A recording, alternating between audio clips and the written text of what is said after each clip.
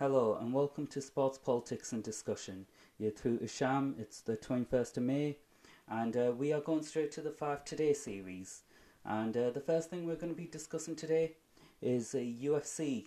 Yeah, big news in UFC actually. Huge news. And for the first time in a very, very long time, I'm actually excited about a John Jones fight. Yeah, there's been quite a bit of a Twitter rant. Jones has had a go at Francis Ngannou over Twitter, and yeah, it got quite heated and serious. But on the back of that, Jones has said he would expose him in the ring, and it looks like Dana's up for the idea. I've read an article where Dana has said that anything can happen. It's not an impossible fight to make. Jones will just have to move up, and I'm pretty sure they can have an interim champion at light heavyweight. If anything, light heavyweight needs an interim champion at the moment. It just lacks a lot of quality. Yeah, but you never know with John Jones as well. He's not the most reliable character exactly, and he has been ranting a lot on Twitter. He also had to go at Chael Sonnen earlier on in the week. Francis Ngannou fired back saying that he's willing to fight him. Yeah, it's a weird one. It's going to be very interesting. I can't believe I'm saying this.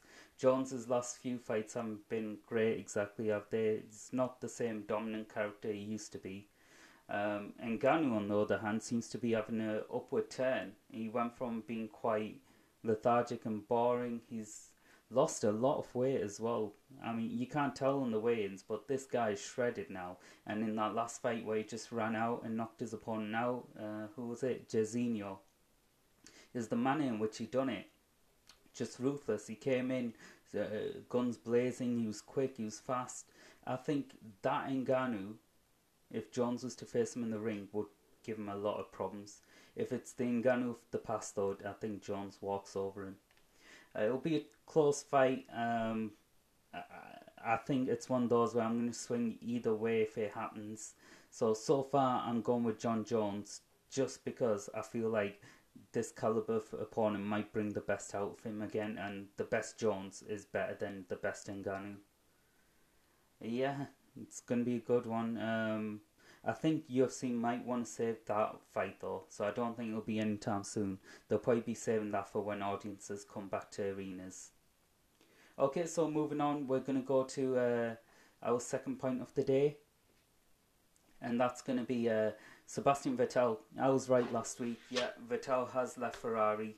Uh, Massive shock. It's caused a massive ripple effect in the drivers' lineup. I was right as well. Carlos Sainz has gone over to Ferrari as well. Good news for him. Brilliant news for the competition, personally. I think Sainz is going to be excellent come next season. As for Vettel, whatever's left of this season, if it does happen, this might be his last chance at winning the competition. He has pretty much nowhere to go. Just to explain what's happened is Sainz left McLaren. McLaren then went for Daniel Ricciardo, which was brilliant. What an acquisition he is for them, and what a blow for Renault. Just a year on from Renault getting Ricciardo, he's given up on their setup and their dream and moved over to McLaren, a team that he did initially turn down. It's going to be a lot of problems in there. But this ripple effect isn't just ending there. So we know that Ricciardo's at McLaren now, Sainz is at Ferrari, but where's Vettel going? Some people say Renault. I don't think that's happening. I think if Vettel wants to stay in the sport, he'll want to go somewhere competitive. A lot of people have turned down the fact that a lot of people are saying that it's not possible that he'll be going to McLaren. I don't know entirely. I think that's still up for discussion. I think not McLaren, sorry, Mercedes might be wanting him. Yeah, I can't see that not happening. Maybe not this season, maybe not next season, but the season after, I can see him going to Mercedes. I could see a situation where either Lewis Hamilton retires or Bottas gets the sack. Yeah, Jean Todt came out and said that he's surprised that teams aren't going for Vettel. You can totally see every team wanting a driver of his caliber, and he's right. He's probably one of the best drivers on the field. I mean, he's not at the best time at Ferrari, but then again, who was? Raikkonen wasn't great at Ferrari either, and Raikkonen is an all-time legend. So, yeah. Okay, so we're moving on to our next point. Luke Campbell. Yeah, it's a bit of a sad one. This Luke Campbell was due a title shot against Javier Fortuna. Is it? Yeah, Javier Fortuna. Unfortunately for Campbell, it looks like that title shot is now well, it's been axed by the WBC. Basically, what's happened is the initial champion was uh, well, the initial champion was Devin Haney. That's right. Haney was the champion. Haney got an injury, which was supposed to keep him out for quite a while. So the WBC put him as champion in recess. However, it looks like he's healed from his injury rather quickly. So they've scrapped the Campbell versus Fortuna as a title fight. Instead, made it for an interim belt. Um, yeah, it's what it is. Haney is the champion, so it's only fair that they do that. Luke Campbell, of course, still can be an interim champion, which isn't the worst. And I still think he's one of the big players. And from looks of things, Sullivan isn't just stopping there. He's wanting to create a tournament to see who the best person in the division is. So that'll be interesting to watch. Yeah. Now moving on, it looks like we're going to go straight to football news. Uh, Watford players first, as we all know. 3 people from Watford have tested positive, including Mariappa. Unfortunately, he is positive with COVID-19. Um, a lot of people, I think so far 6 people connected to Premier League football have tested positive for the COVID-19 virus, and so far just one confirmed player.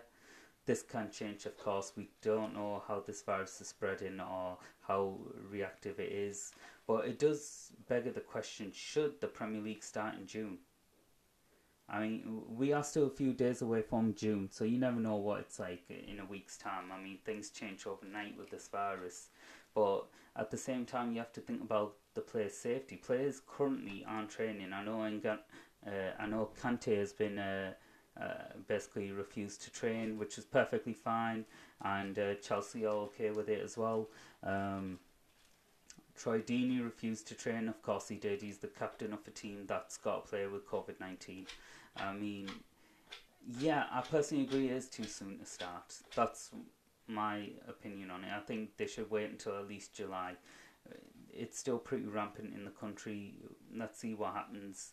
But yeah, it's something I agree with. The season needs to finish at some point. It would be best to finish it before September. Although then again, it would be nice to test out new things next season. Maybe having a shorter season. For me personally, the football season is far too long with all the competitions that are played: Europe, League Cups, FA Cups, Premier League, 38 game Premier League. Yeah, we'll have to see what happens on the back of that. It's a matter of time. So moving on, and our final point of the week, it's Pakistan again, Pakistan cricket again, in fact. So it's pretty much confirmed that Pakistan will be touring in England in a safe environment per last week. But some interesting news: the PCB have specifically come out and said that they will not force England to tour Pakistan in the future. Um, which is rather interesting because this news seems to have come out of the blue. It's like Pakistan saying, yes, we'll come and tour your country, but we don't expect you to tour ours. It's sort of like a hint saying that, please come over to Pakistan and tour. And you know what? It's about time England did. The country's safe now. I mean, Sri Lanka have already toured, um, West Indies have already toured, and the Pakistan security has been top notch, and it'll be a big occasion. It'll probably be the biggest tour England's done in years, to be honest with you. And one thing I think England needs and is desperately lacking at the moment is experience in the subcontinent. There's a reason why English spinners aren't very good at the moment. They haven't played much cricket in the subcontinent, and that's where your great spinners come from. That's where they learn the trade. So it would be nice to see England tour Pakistan, even if the setup's a bit different. Maybe have it in one stadium or the match. So let's say, for instance, they have a 3-match test series just in the Karachi Stadium. Have the players cordoned off in a separate hotel with a separate training ground. I mean, it's all there. Pakistan isn't the security risk it was 10 years back, so I can't see Yeah, I can't see this being a big problem for England to basically accept. It's gonna it's gonna create a lot of revenue, a lot of interest. A lot of people in Pakistan will be watching this as arguably one of the biggest games of the past 2 decades, I'd say. Yeah, and that's pretty much the news for this week. We will hopefully be starting the discussion soon.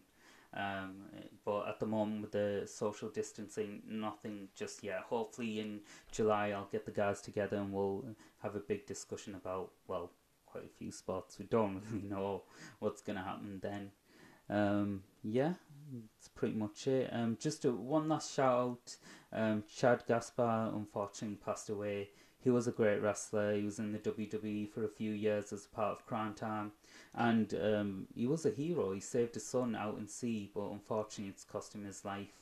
It is always sad to see those that are young pass away young as well, but hopefully, um, this will be an example to everyone to stay safe in the sea. And yeah, I hope WWE do a segment for him come SmackDown tomorrow.